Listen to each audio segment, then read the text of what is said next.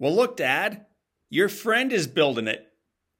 My friends, we were downtown driving around the new soccer stadium that is being built right here in St. Louis, Missouri, when my son Patrick yelled that out from the back seat of the car. Look, Dad, your friends are building it. He was referring to my friends at Keeley Companies. Keeley Companies is proud to be a part of the team that is bringing Major League Soccer to America's first soccer capital right here in St. Louis, Missouri.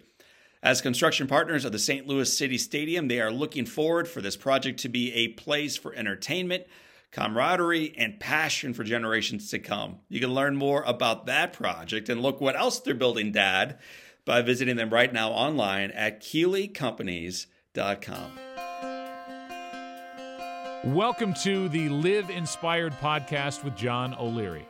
John is the #1 national best-selling author of the book On Fire. He's a world-class inspirational speaker, and he's the host of the Live Inspired podcast. John interviews extraordinary individuals on their life story so that you can wake up from accidental living and more fully live your life story. Here's your host, John O'Leary.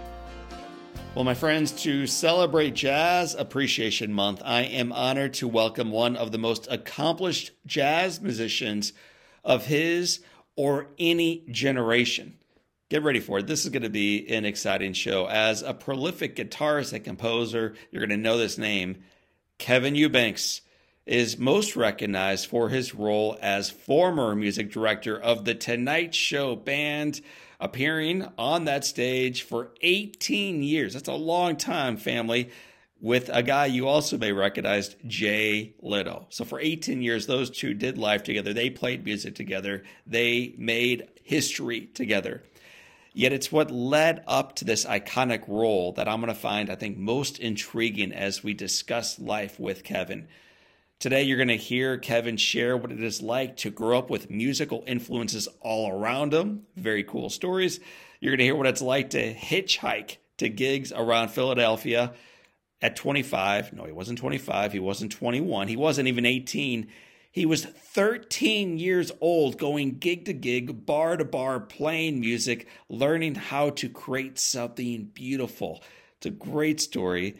And I can't forget to mention, as you listen to this episode today, you're going to hear Kevin Eubanks share a fantastic impersonation of Jay Leno. My friends, you won't want to miss any of it. So grab your favorite Live Inspired journal. Grab something to sip on while we step into this conversation with a guy whose name you recognize, but whose life you're going to be positively influenced by once you hear it. So without further ado, my friends, please welcome to our Live Inspired stage, your newest friend and mine, Kevin Eubanks. Kevin, welcome to Live Inspired with John O'Leary. Thank you for having me here. I'm glad to be here. I had known about you before we booked the time, but in preparing for today, I felt like I was getting ready to bring a friend onto the show. I love your story. I love your heart. I love what you've achieved, but I love how you've achieved this level of success has not at all been about pursuing that success. So we're going to be unpacking all of that during this conversation. But when you meet somebody, whether you're in New York or LA or somewhere in between, and you're like, Kevin Eubanks, man, I think I know that name. Kevin, what do you do? So when they ask you, Kevin Eubanks, what do you do, or who are you? How do you respond to that? It's hard to really express that. I guess what I do tell people is that I do what's in front of me, and I try and do a sincere job with what's in front of me, because it makes me feel something more than just in the doing of it. It feels like I'm embracing something at the same time that I'm doing something. And if I can't embrace what's happening while I'm contributing, it seems like there's a little disconnect. So I guess the short answer would be what I do is embrace and contribute at the same time. And that's what I look for when I'm doing something. I think I got that from my dad. He always would say, do the best that you can, or just don't do it at all. Put your heart into it. Right. Are you wasting your time? Are you using your time? Or are you in the moment of doing it? Are you, So when we say clean your room, clean the room. Don't, I'd rather go out and play ball or something like that. Yeah, but that's your room. That's yours. That's where you sleep. That's where your dreams are. And I didn't know okay, fine. Yeah, it's like, oh, and by the way, don't push everything under the bed and pretend like you clean the room. Because in life, if you do that, it'll come back to you. Never stop until it's done, whether great or whether small. Do it right or don't do it at all.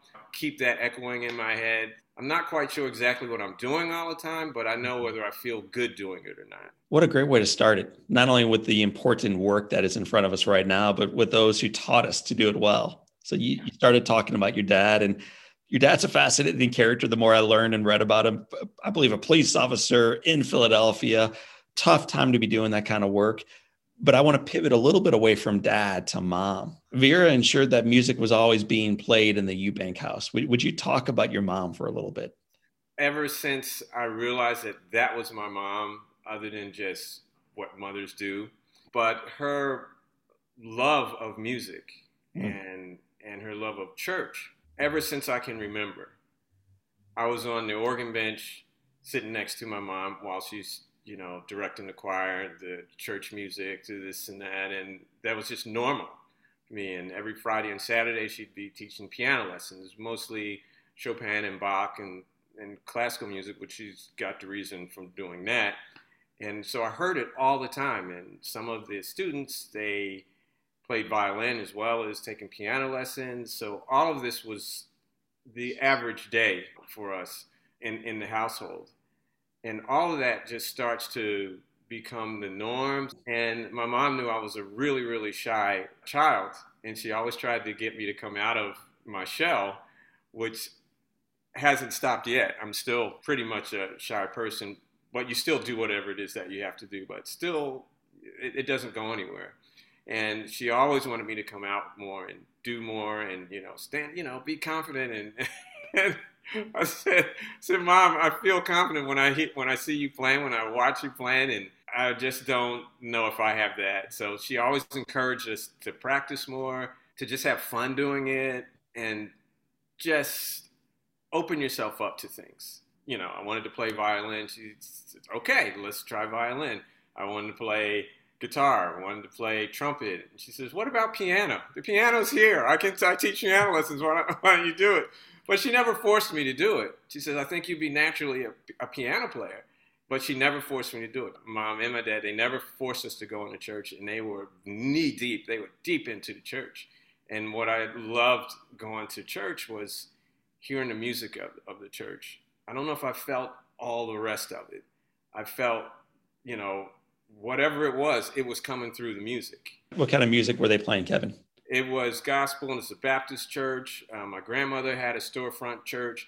My brother and I, Robin, we played tambourine and bass drum. We sold water ices between the first service and the second service. That was just the way it was. We came up listening to loving the music. And it was all people in the neighborhood that was at the church. So some people sang really well, and other people couldn't sing well at all. But it didn't matter because they felt everything that they did when they were singing, when they felt the energy from the religion, and all of that touched them so much. And I keep thinking about that today. Have I ever been touched as much about music as they did? And they were not, quote unquote, musicians, but they let it out. What they were feeling, it came out, whether it was in tune, whether it was not in tune, but that's what touched everybody in there. And that's what made me love the music that was coming out of church. And my mom didn't know it at the time, but that's just going to church all the time gave me that energy that I want to play more music. I want to play more music because it just felt real. Before we recorded that, little John O'Leary was burned as a child, and we talked about that for a while. We also didn't talk much about this, but there were a lot of folks praying for us in the community, including this big, large African-American Baptist church in St. Louis. Really? And one of the things was once I got out and they rebuilt our house and we moved back in, that choir came to sing at our church. And our church was primarily white. And this church was primarily African-American. And they brought in the kind of music that woke our church up. And although I'm sure some of the voices were a little bit off and some of the clapping maybe a little bit off, right, I hadn't thought about them, Kevin, since you started sharing that story. And I don't know if I remember the words, but I know how I felt. And I know I was moved. And I think music can do that. And it can do it in a church. But you also proved it can happen at home. It can happen on big stages. Also, as a child for you, it can happen in bars. You were playing in Philadelphia at bars. I think you called them clubs, but it's a bar, man. As a 13-year-old kid, tell me how that went down. That was very interesting. I was 13. People started asking me to play in bands in Philadelphia. Every neighborhood had bands. West Philly, South Philly, Germantown, Mount Airy. Every area in Philadelphia had bands. Music was so rich in Philadelphia. And at 13, people started saying, "Oh, you should join our band." And there was an organ player, was a singer, and I said, "Yeah, I want to play." And they were playing at bars. And my dad said, "No way. You're not going in to play bars at night at 13 years old. There's a lot of things going on in the streets out here. No, that's not going to happen." I said, Mom, help." And so her and my dad started talking, and she was saying, if he was going to be a musician, just let him do it. It'll be okay. And he, somehow he says, "Okay, but somebody's mother has to be there too. The organ player's mom has to be there." Before you know it, 13 years old, I'm in 24th in York, the Chatterbox. That was it. And I played there a few times. Wow, it was great. And from that, it just turned into the next thing and into the next thing. But that's where it started. And I was 13. I didn't know what I was doing. It just got more and more into it. So that conversation was, a discussion with my mom and dad about that. But later on, I realized they both were trying to support me in a different way. Dad didn't want me to get hurt in the bar. What are you doing in the bar? People, you're going to drink, you're going to do this, and other people, you just don't know what's there. So he's trying to support me. And then finally says, you're going to have to use your brain. You're going to have to think about things. Be careful about, So it was an education in a way at the same time. And my mom said, well, if he's going to play music, go out there and do it. And, just do it because you feel great about doing it. When did this shy kid who was not clamoring for the spotlight recognize that he had a unique talent musically? I got the first feeling that I had something to contribute was maybe 15 or 16 years old. And people would always pick me up to go to rehearsals. And because I wasn't old enough to drive, I didn't drive until I was 26 years old because I was always the youngest person in the bands. So people would always pick me up and take me somewhere. So I didn't know how to get around anyways because I'm sitting in the back seat. I don't know where we're going. And so it started then. And one time, this guy, he had a band. He says, "I need a guitar player." I said, "Okay, I play guitar." And I said, "I don't drive. Somebody's going to have to pick me up." He says, "I'll come pick you up." And then we did our first show. And he said, "Does everybody notice, something about you playing?" He says, "Does that always happen when you play?" I mean, even the people in the band said, "We got to keep him in the band. He gets everybody excited when he plays a solo or something." I said, "I don't know. I guess so. I'm not sure." But when he looked at me and says, "Whatever happens, just keep playing because you're bringing something. Just keep playing. We're trying to do it. He says, whatever happens, just keep doing it." And that's when I felt a little change started happening because I was always shy. I used to play with my back to the audience. I was so shy. After that little time period, I felt like, okay, that's what I want to do for real, and I want to get better and better and better at it. So I used to hike around Philadelphia to hitchhike around Philadelphia to go to different rehearsals, and not everybody was into coming picking me up. So I would really be hitchhiking all over Philadelphia to go to rehearsals. I'd walk through neighborhoods, but it's something about children carrying instruments in neighborhoods. It was like a shield around you. Mm. Nobody bothered you. People were like, all right, little man, yeah, keep playing. And I was a little nervous. I'm just walking, trying to. So those kind of things just get into you, and I need to take this seriously and feel good about it, because there's something that was lifting me to go through all of it. So I just kept doing it. And my older brother, Robin, he was doing the same thing. All of it kind of gave me some kind of muse Right. that kept things going in spite of how shy I was. And I was always shy, and I'm still shy.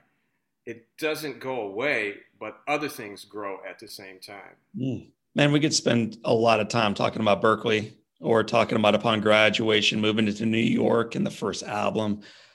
I'm curious, though, about the trip you took as a young man to India and Pakistan. I think you went to Jordan, a couple other places. How did that trip come about? And what was that experience like for you? That was the State Department tour. And they called me and said, we would like you to participate with your group. Would you be interested in doing that? And I said, absolutely, I want to go. I never thought about being in India, or Pakistan, Jordan. I'd never been into a part of the world that there was no Western type of things going on. And that changed a lot of stuff. You just saw people were alive, they were doing their thing, and it wasn't what at first I didn't know exactly what it was. It was just different. And then you go to different places and you see Christianity here. They're going to, people are here and they look at you real funny. It's like, we have our own religion. All this was going on at the same time. So it wasn't so much about, I want to play great here. It's the first time here. But by the time you go through all of these different places, I understood there's things going around that I have no clue about. And you start meeting people and you stay in touch with people, you become friends with people, and the way they look at the United States, the way they look at Western medicine, the way they look at Western food, and you look at that way and you stop. This is one thing that happened that really made me think about things. This particular thing happened in India. We wanted to eat. We were afraid that, it might get ill from food, from the vegetables, because they always had us eat at the ambassador's house. Said, well, this is grown the way you're used to be grown. If you get food here, you have to be careful because your body's not used to the soil and all that. So we go to a restaurant and we were just eating eggs and French fries all the time because we thought that was safe. I'm going to have, because I didn't want to just go to the ambassador's house all the time. I said, I want to see what's going on. So we're eating and we finish eating and nobody comes to our table. We're ready to go. So finally I said, all right, I go over and I walk to, one of the people that worked and said, been waiting to pay the bill. And this guy looked at me and says, you don't even know how the level of disrespect that you're showing right now. I said, what? What did we do? What did I do? He said, do you know how much food you're leaving on your plate? I didn't know. I didn't know what to say because it was just normal. We finished eating. We're going to leave, and that changed everything. The way we looked at the rest of the tour. So we had to be more open-minded about what we're seeing and referring to what we're used to, and we're someplace else. So that really started me thinking about different countries, and we're in Jordan and the Dead Sea, and we just like, wow. And that kind of changed a lot of things for me, which turned into later on a trip my dad and myself did. Just the two of us went to South Africa. So I don't know if that would have happened if I hadn't gone to that State Department trip. So it really changed a lot. How did it influence your music? Not specifically that conversation, but that experience and traveling with these young guys and seeing the world from the exact opposite lens, not a wrong lens, just a different lens. How did that influence you once you came back to New York and started making music again? It taught me that it wasn't just the music, but said music is kind of like a magic carpet ride. It can take you so many places. If you give your heart to the music, it gives you lift. Well, man, you continue to touch people not only around the world, but back now when you come back to the United States, you have an opportunity. It's a great story. We don't have time to unpack it all right now, but one of your buddies is playing in a little band on the West Coast, and you have an opportunity to join him on the Tonight Show.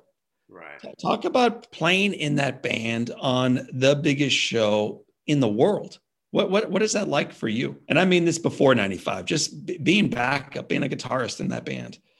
Right. That was something that I never thought of doing. I never dreamed of being on television. I never dreamed of doing anything like that. And I didn't really like coming to LA when we were doing shows, when I had bands and making records. I couldn't feel the vibe in LA.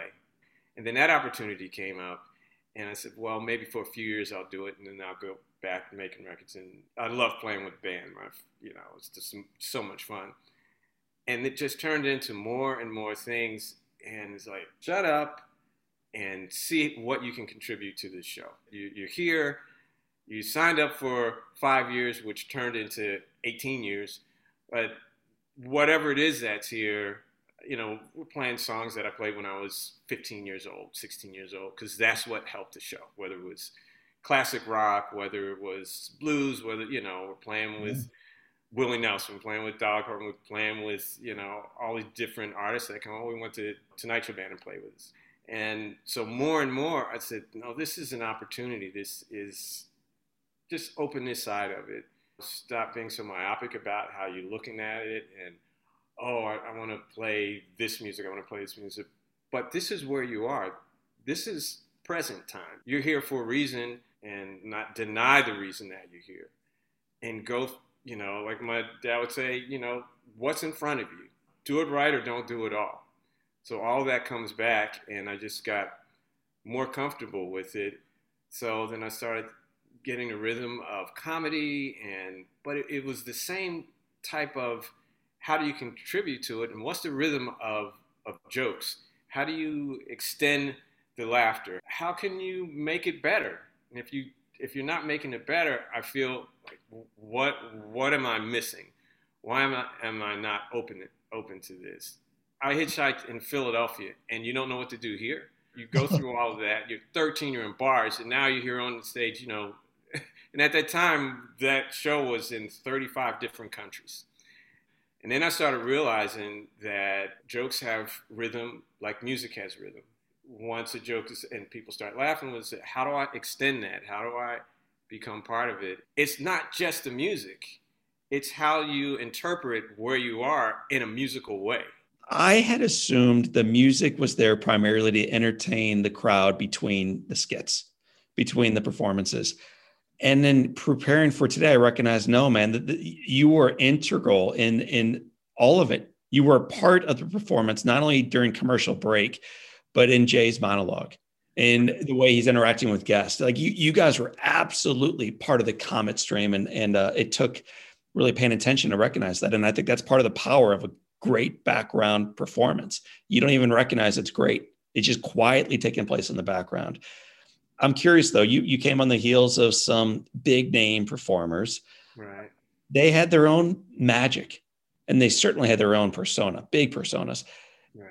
You're a shy kid, self-proclaimed from Philly, hitchhiked your way kind of out there. And now you've taken over as the lead. At first, was that your real self performing, or did you have to figure out how to let go of the act and just be you? I didn't understand enough of it. Understood a little bit of it. There was stuff that I just didn't get. I mean, the first time I was the music director, people in makeup laughed because I was breaking out. I was so nervous. I was so shy, and I'm in makeup and I can hear everybody giggling. I said, what is everybody laughing at? And they're trying to put makeup all over me because I was breaking out. I was so nervous. They said, there's not going to be enough makeup. Just go out there and do whatever it is that you do. The only time I felt comfortable at first was when we started playing music. When we went to commercial, it was like, oh, okay, good, I get to play. But then little by little, I started saying, it's not just the commercials. You got to open up, get it going.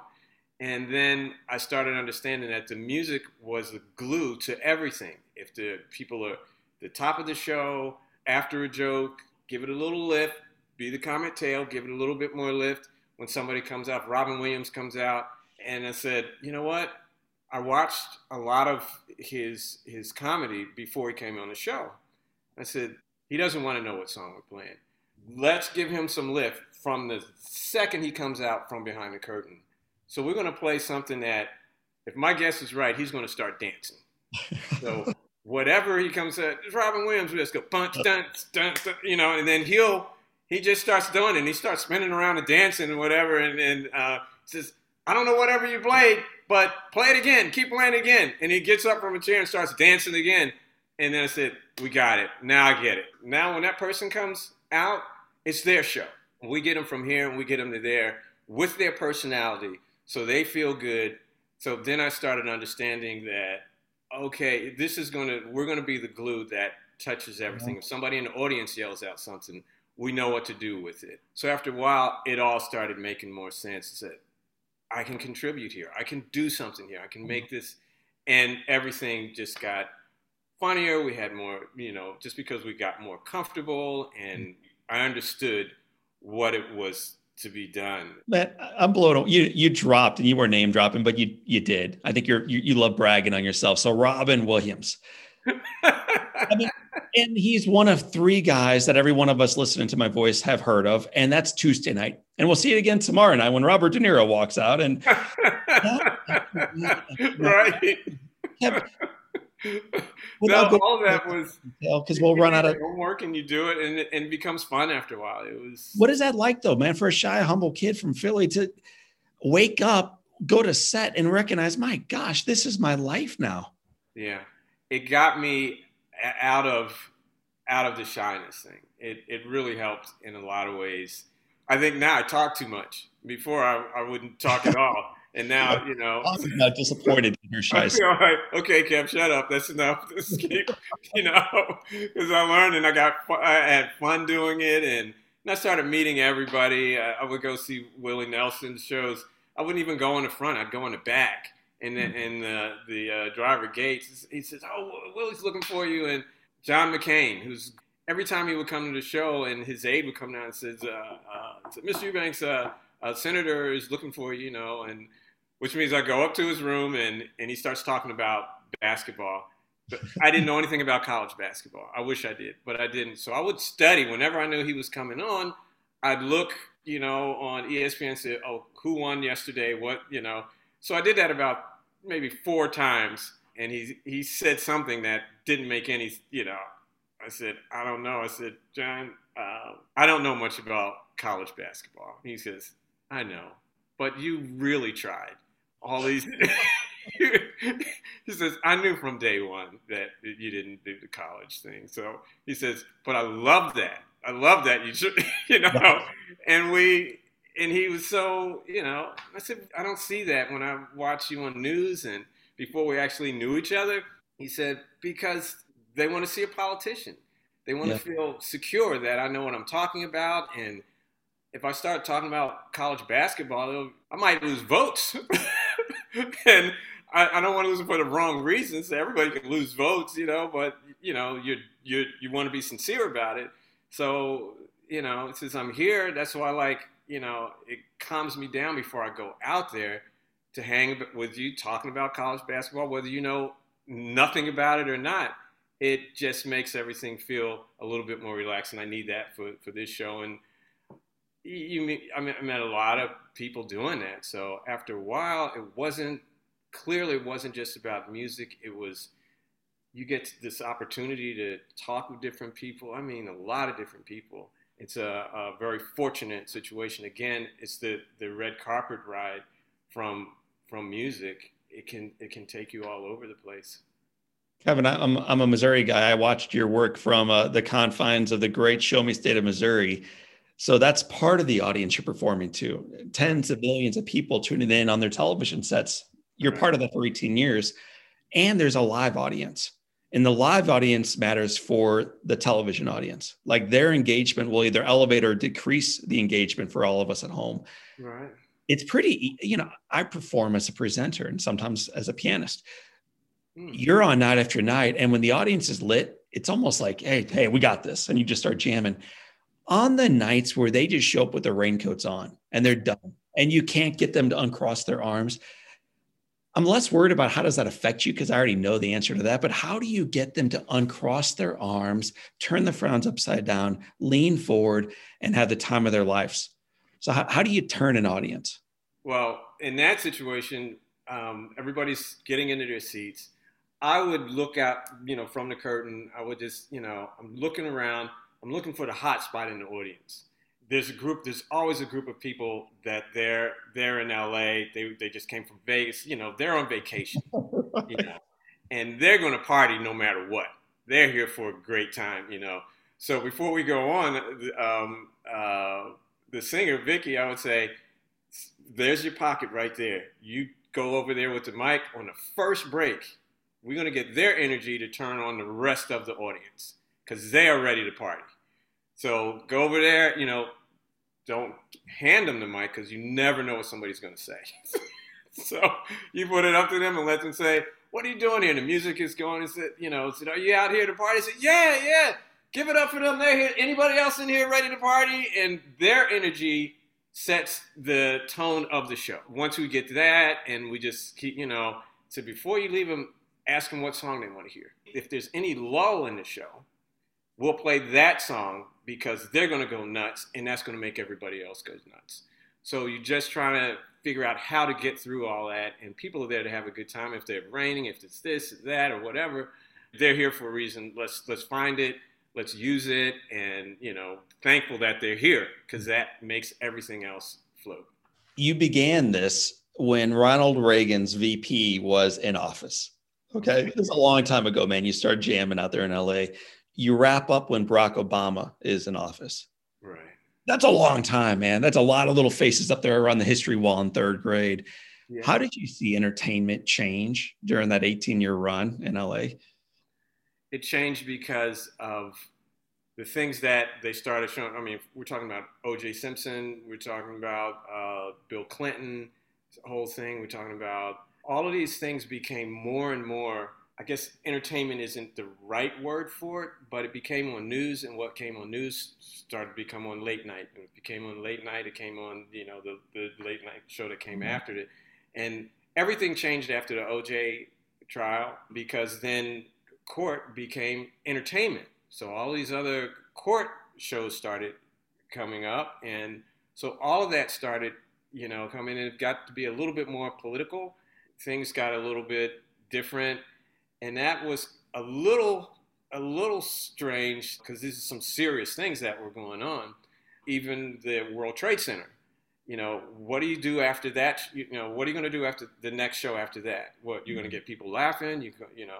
So after a while, you had to figure out how to not try to go too hard with the music because this is just this period got to be really serious all up until, like I said, Barack Obama was coming out, and I had to wear a tie, I had to wear a shirt, I had to, and so Jay says, well, Kevin's over there in a tie. Is that, I'm going to insist that you do a Jay impersonation. I've heard you do it before. It is.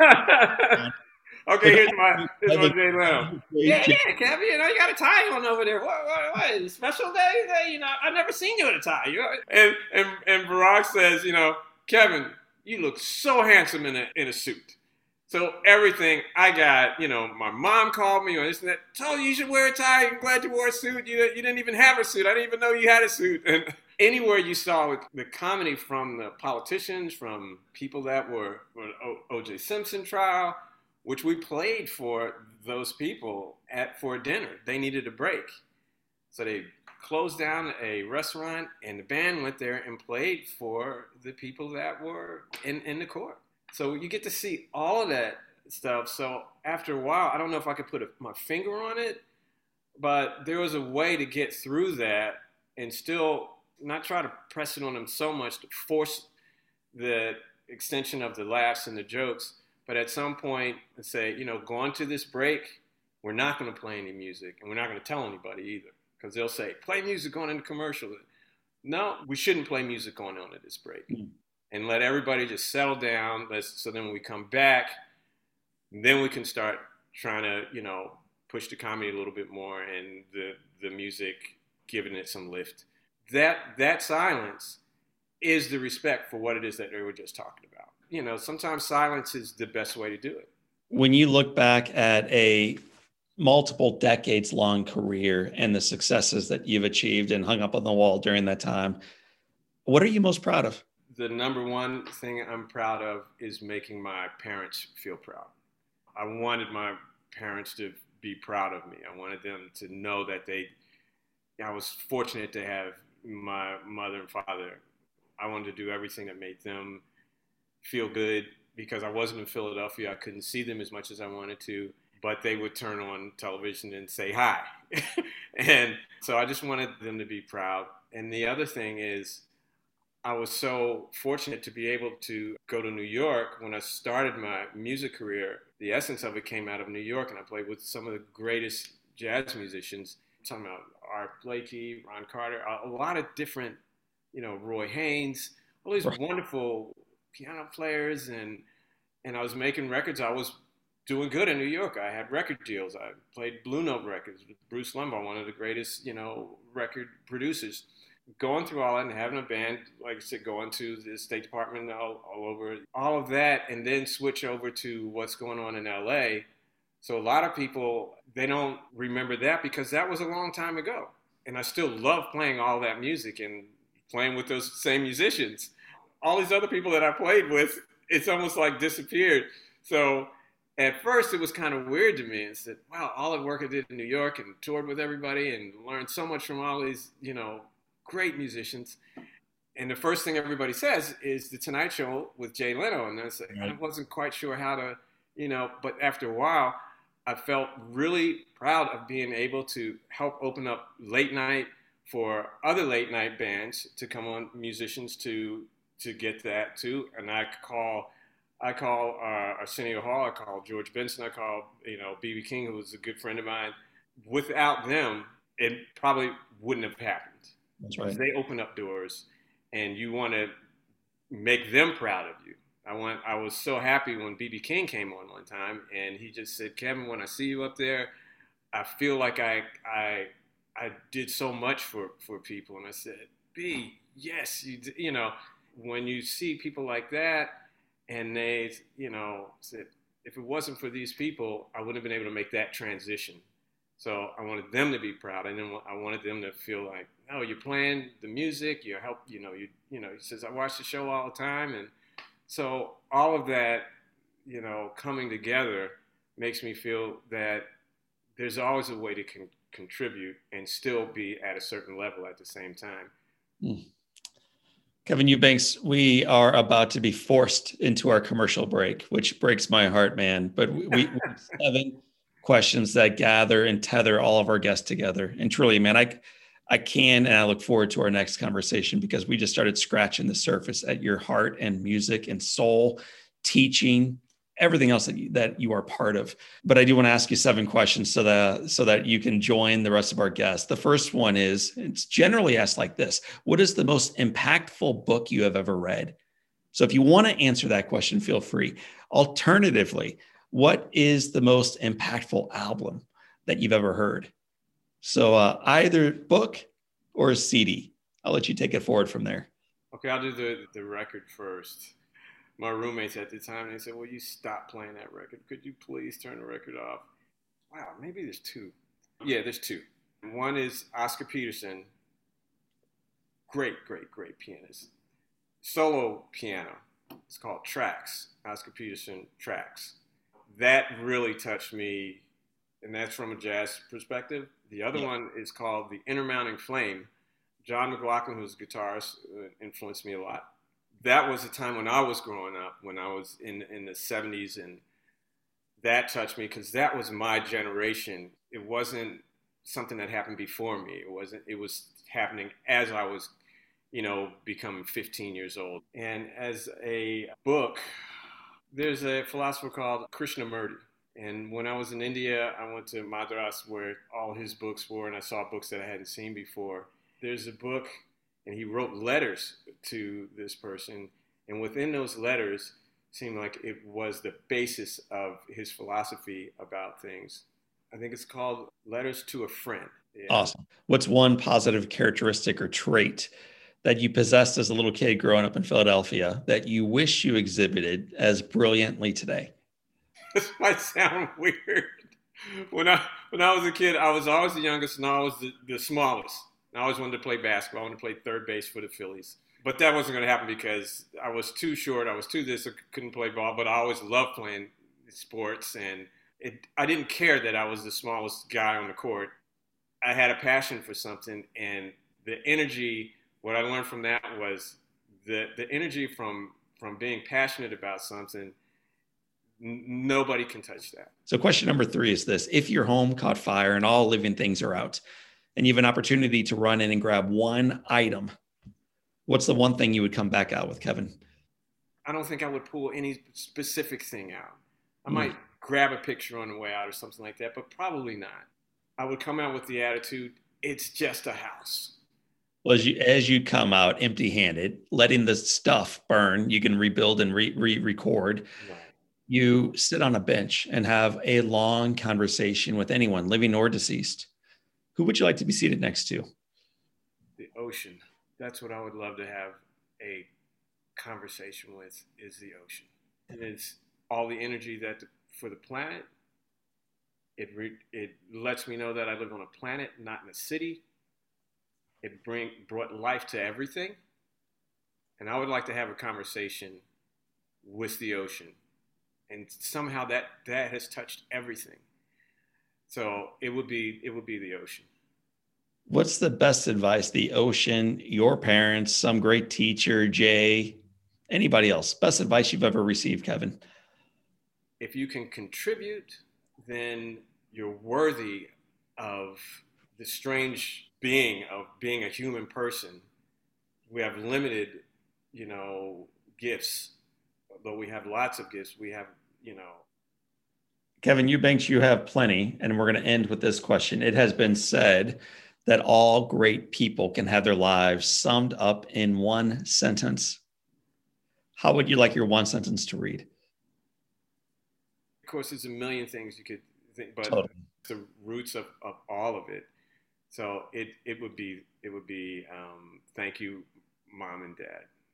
Wow.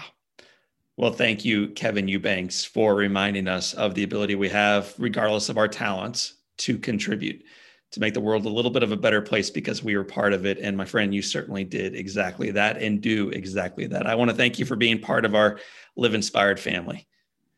Thank you for having me. It's been really inspiring. My friends, that is the legendary jazz musician himself, Kevin Eubanks. My name is John O'Leary, and today is your day. What a gift. Live inspired.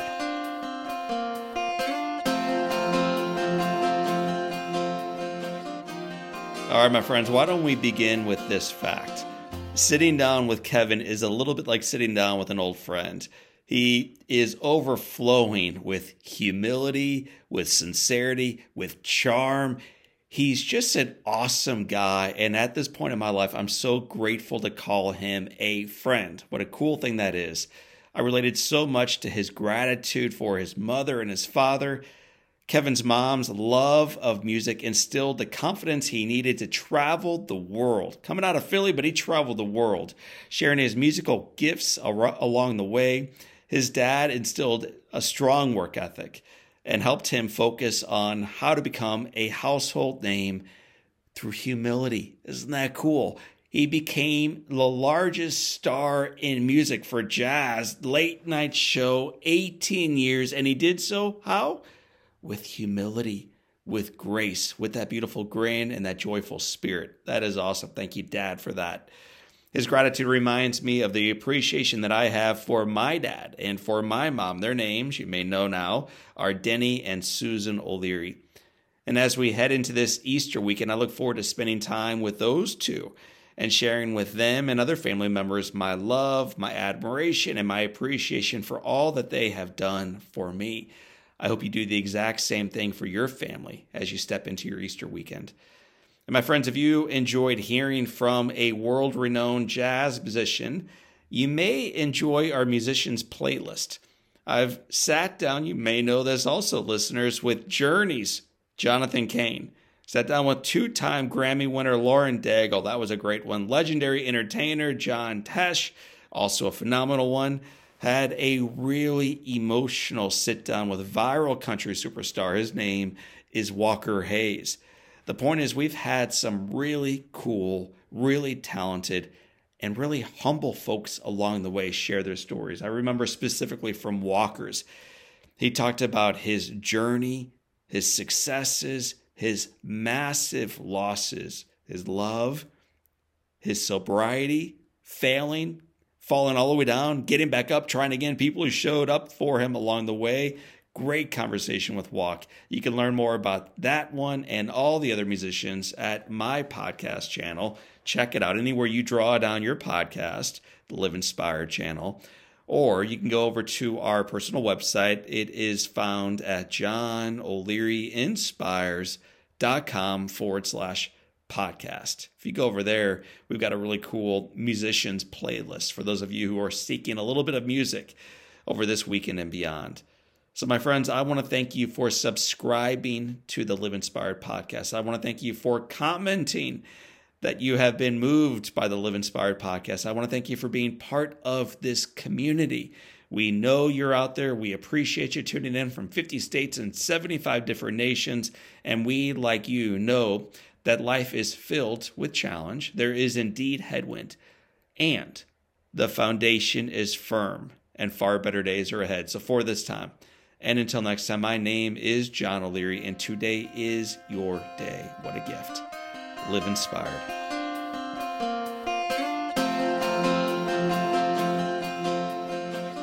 Well, Keeley Company's culture sets them apart, and their people live out the unique culture every single day. Perhaps it's best seen through their philanthropic foundation called Keeley Cares. It was built on a passion for giving of their time, their talent, and their treasure to help improve the communities in which they live and where they work. We're so excited that they were named one of the top corporate philanthropists by the St. Louis Business Journal for 2021. You can learn more about Keeley Cares by visiting them online at KeeleyCompanies.com.